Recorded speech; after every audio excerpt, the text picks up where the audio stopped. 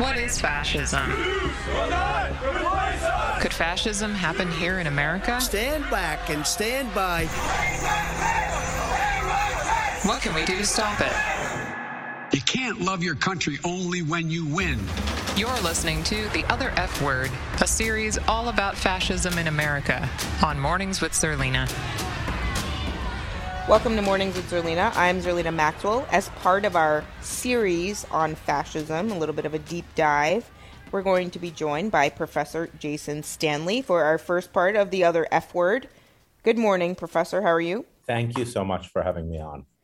So this series, I want to package it together so that people have not just an understanding of the danger that we are in right now in this country, in the United States, but also just a full foundation of what fascism is, how it works, and how it's manifesting in this moment in time.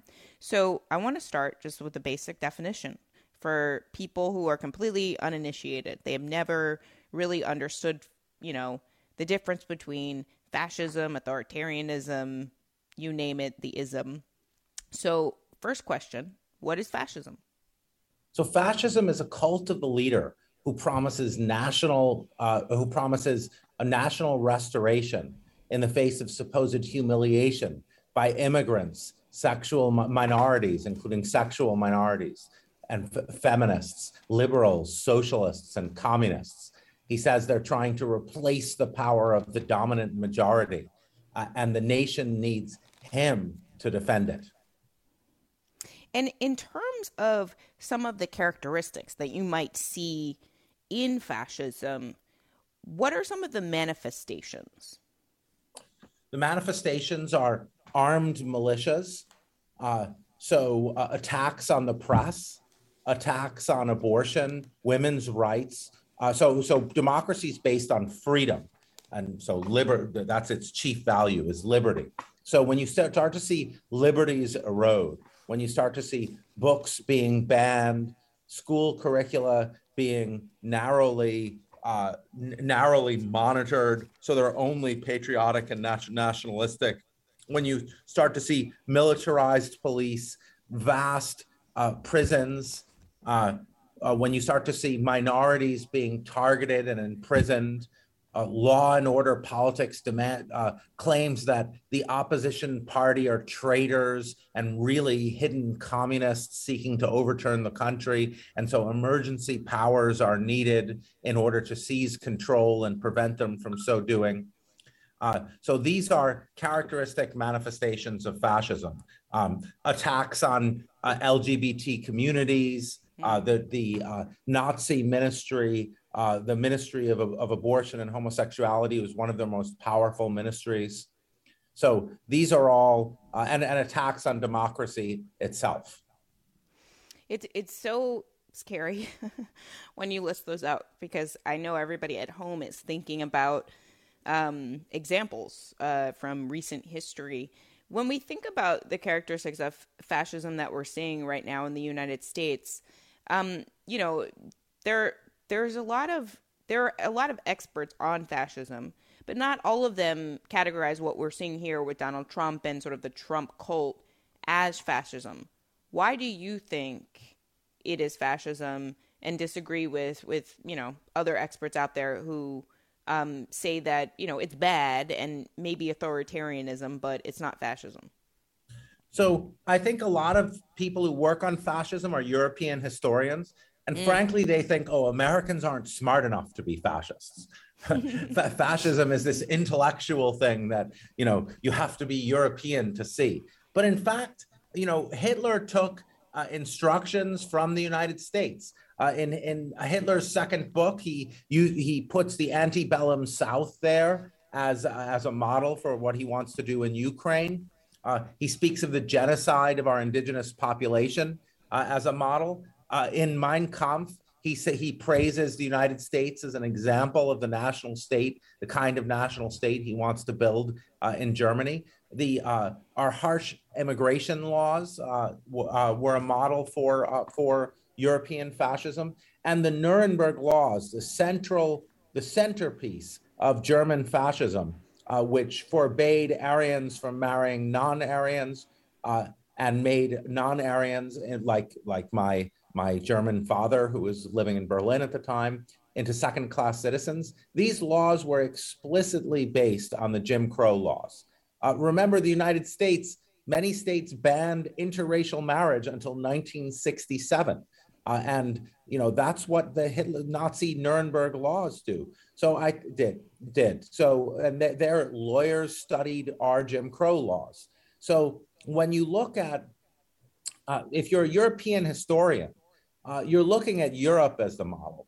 But I'm based in the Black American tradition, which has always seen fascist forces as native to America. From Du Bois to Toni Morrison's 1995 speech, Racism and Fascism, Black American intellectuals have always used the F word to describe the racist, authoritarian, anti-Black forces that were in many cases legalized in the United States. It's so interesting when you frame it that way, because I don't actually think that any of the, quotes I've read, any of the interviews I've read, where the European-based experts on fascism have framed it the way that you just did, and it's so important. So I just want to sort of repeat and reiterate so that it really sinks in.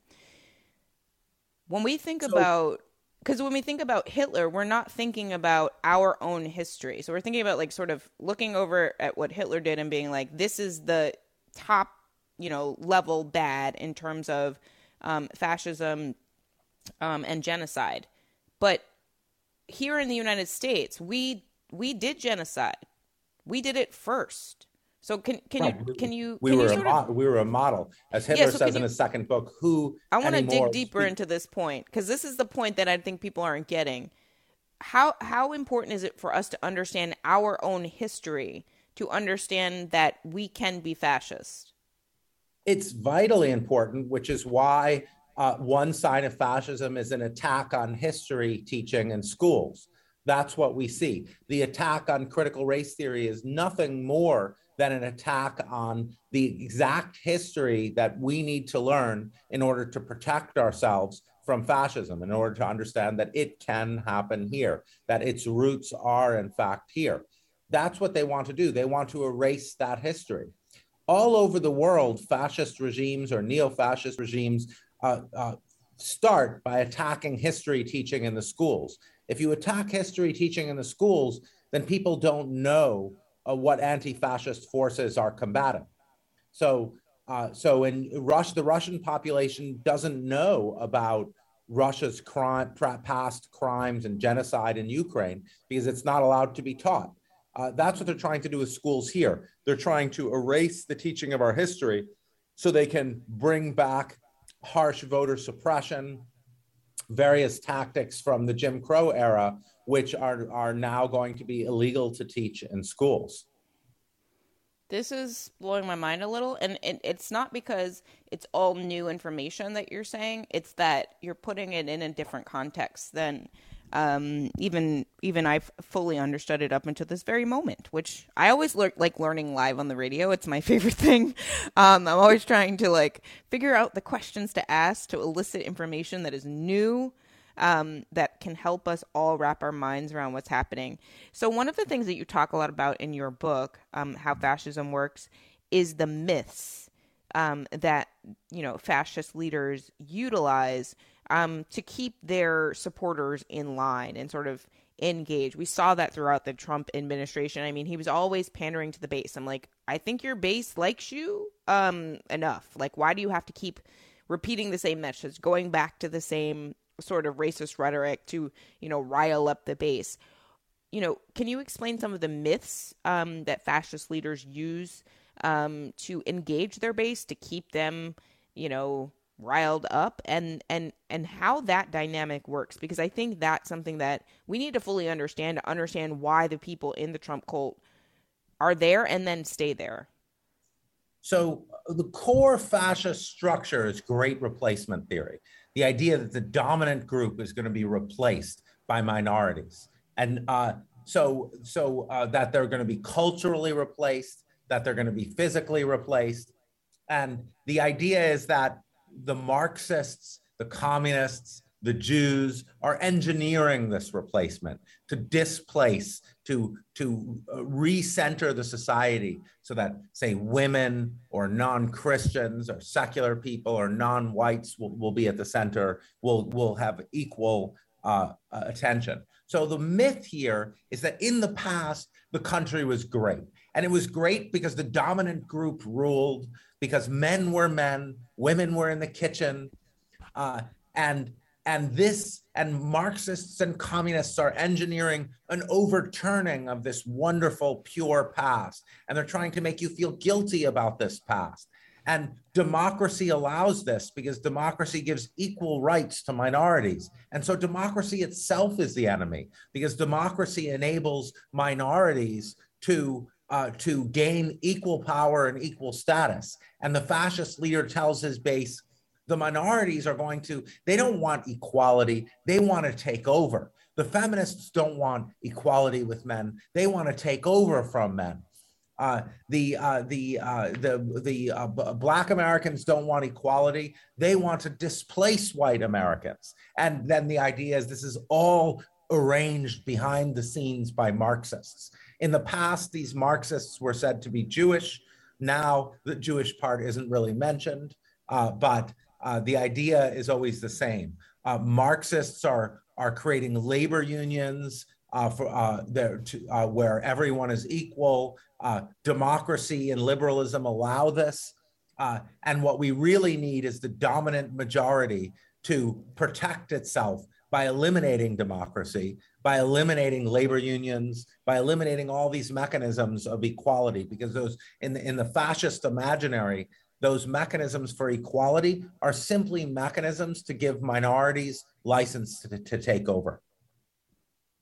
It's so crazy when I sit and I'm sitting here in the body of a Black woman, right? So when I hear you say that, I'm like, well, what's wrong with equality? Because I start from a place where I'm not equal. That's my lived experience. That's the lived experience of anyone out there who's not a cisgendered white man. But isn't the entire premise based on the perspective of a cisgendered white man? I mean, our whole society is sort of set up, and the lens through which we look at everything is from that perspective. Isn't that the problem? Because, why is equality framed as something that's dangerous? That is, the assumption is that you're starting from a place where you were at the top of the structure, not that you are a Black person. Because as a Black person, of course you'd want equality because you're not equal. There are so many manifestations of that truth. So, I feel like the assumption of this sort of message is that you're a white person who's at the top and you want to stay there. Absolutely. Because if you're a member of the dominant group, which in the United States are white men, then any equality will feel like a loss, because you're no longer centered. Not every show is about you. Not every, not all the politicians have your face. So equality is going to seem like inequality to you, because what you think of as equality is in fact your privileged position. And this is why you find even in Alexander Stephens, the cornerstone speech, and many the vice president of the Confederacy and many Confederate documents, you find them speaking about equality, but they're speaking about equality just for white men. Now, a fascist grouping in the United States, Toni Morrison in her 1995 speech, Racism and Fascism, points this out. Fascism always involves having collaborators. And fascist groupings know this. So they want people in the oppressed minority to whitewash for them what's going on. So that's one of Toni Morrison's characteristics of fascism, that the use of collaborators to whitewash the process. And what we've got now in the United States is we've got a kind of grouping. What you need to have is a grouping of people supporting the fascist social and political movement that's large enough so you have plausible deniability. So you can say, okay, we're not just white supremacists.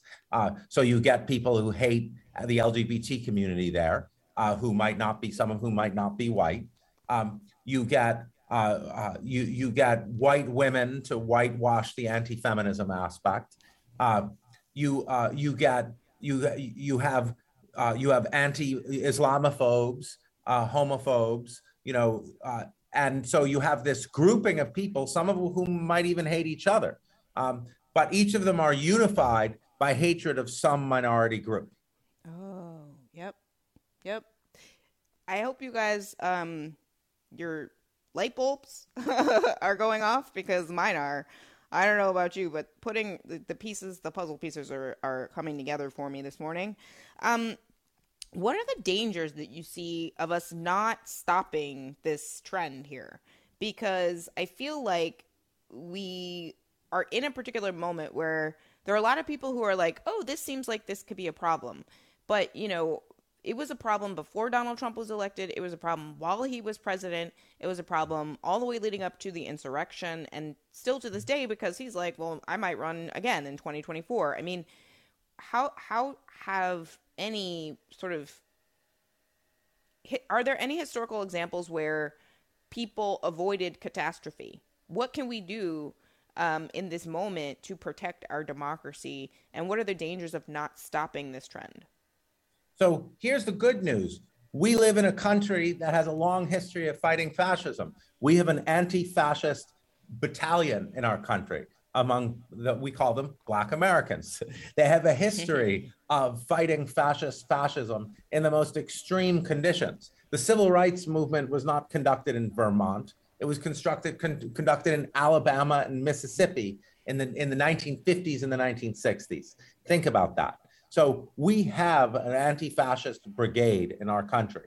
What's key here, fascism draws in alliances from non-fascists. So social conservatives aren't fascists. Every democracy needs social conservatives. That's part of the democratic umbrella. Every democracy needs progressives. But what fascists say to social conservatives is, we're going to deliver for you. We're going to get abortion illegalized. We're going to overturn Roe versus Wade. We'll go after the LGBT community. Each of the business community goes in for fascism, because the fascist leader will say, we'll take care of the labor unions. We'll cut your taxes. So in Germany, the business the most powerful business concerns backed Hitler because he promised to smash the labor unions. So what's going to be key, two things are going to be key. Well, one thing is key going forward, solidarity.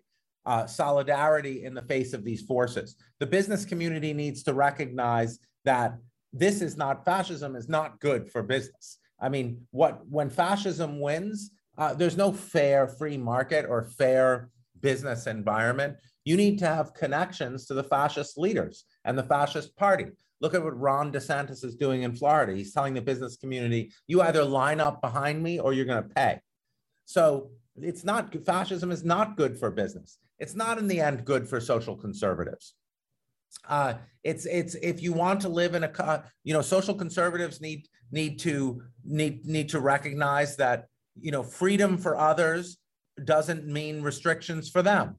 They can live as they want in a country where other people live differently. And finally, the mechanism for solidarity is the labor movement. Again and again, you find a connection between fascist politics. Well, you find fascist politics vilifying labor movements. Why do they do that? Because unions draw us together at their best. Unions, of course, are flawed like anything else, but unions draw us together. Unions, whether you're Black, white, Asian, woman, man, LGBT, gender, cis, or gender fluid, whatever you are, you like the weekend. The weekend is a great thing. It's so true. So unions bring us together and they make politics material. They make people care about, getting time off, having good work conditions, having health insurance. So what fascist politics does is it tries to make conditions awful so that you feel like you need the fascist leader. We need to have these mechanisms like labor unions where people who are very different work together for material gain for everybody. So solidarity, and we need mechanisms that foster solidarity, like the labor movement. I think that's actually one of the first times in my entire life that I have heard the point made about labor unions and Hitler, and it just my like spidey senses went up. I was like, oh my gosh, there's a whole other aspect of this in terms of how the business community could go along with fascism. And that just made that crystal clear in my brain. So I hope you all at home are following along. In terms of the normalization of political violence, because that's one of the other aspects of fascism that I think is a unique threat in this present moment. We've lived through the insurrection, so it's not like what is the risk of this political rhetoric, or what if something happens? Something has happened. People have died. How do you see, how has political violence in the United States become normalized, and how do we, I don't know how to say it, unnormalize it, marginalize it, make it not normal? Right. No, you're asking, these are great and vital questions, because what anti-fascist work has done is made sort of the open racism of our past anathema, and that is now changing back. And now we have political violence. We've had political violence in the past in the United States. Martin Luther King was assassinated. Bobby Kennedy was assassinated. So we've certainly, political violence is not foreign to the United States, but we're going to get a lot. I predict we're going to get a lot more political violence, and of course, there's a kind of arming of the far right happening all across the country. So the question about how to make it not normal, well, one thing is we need gun control. So you can see the Supreme Court as really juicing the conditions for fascism, which I think they're doing intentionally, because it's a far right, extreme right, radical Republican Supreme Court. So we have, massive number of guns in private hands. An extremist version of the Second Amendment, pioneered by Justice Thomas, has taken over. So we would need to remove those guns, which people can use guns for hunting, but AR-15s and things like this are in the hands of private citizens are problematic. We need to just it's hard to know what to do when you have so many weapons in private hands, because people get angry.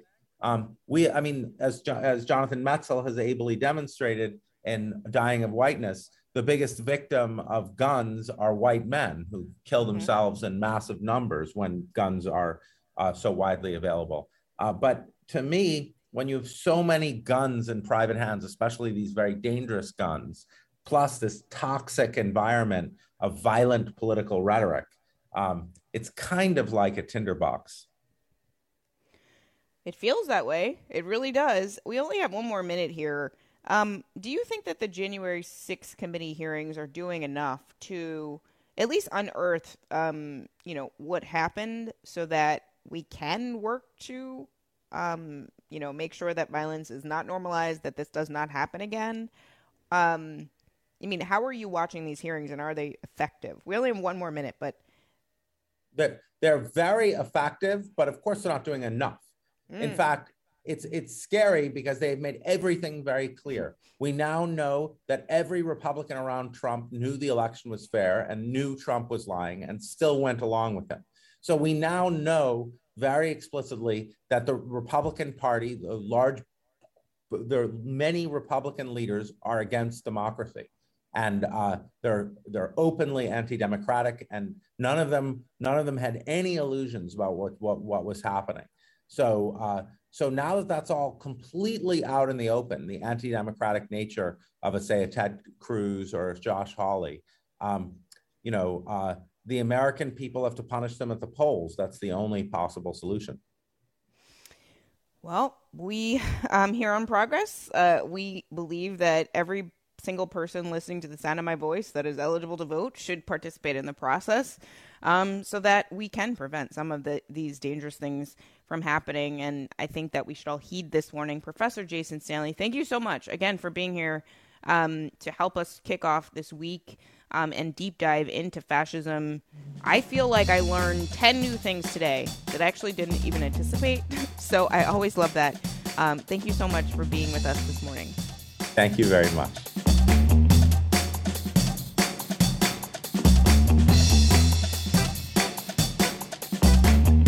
Thanks for listening to Mornings with Zerlina. Check in for new episodes every weekday.